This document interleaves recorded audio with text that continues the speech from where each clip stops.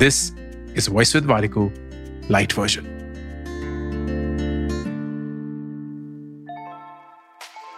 मुश्किलें सबके लिए सेम नहीं होती हैं। अगर आप खौलते हुए पानी में एक अंडा डालेंगे, एक आलू डालेंगे, चाय की पत्तियां डाल देंगे तो बहुत अलग रिएक्शन होगा, राइट? कि आलू थोड़ा सॉफ्ट हो जाएगा, अंडा हार्ड हो जाएगा, चाय की पत्ती घुल जाएगी।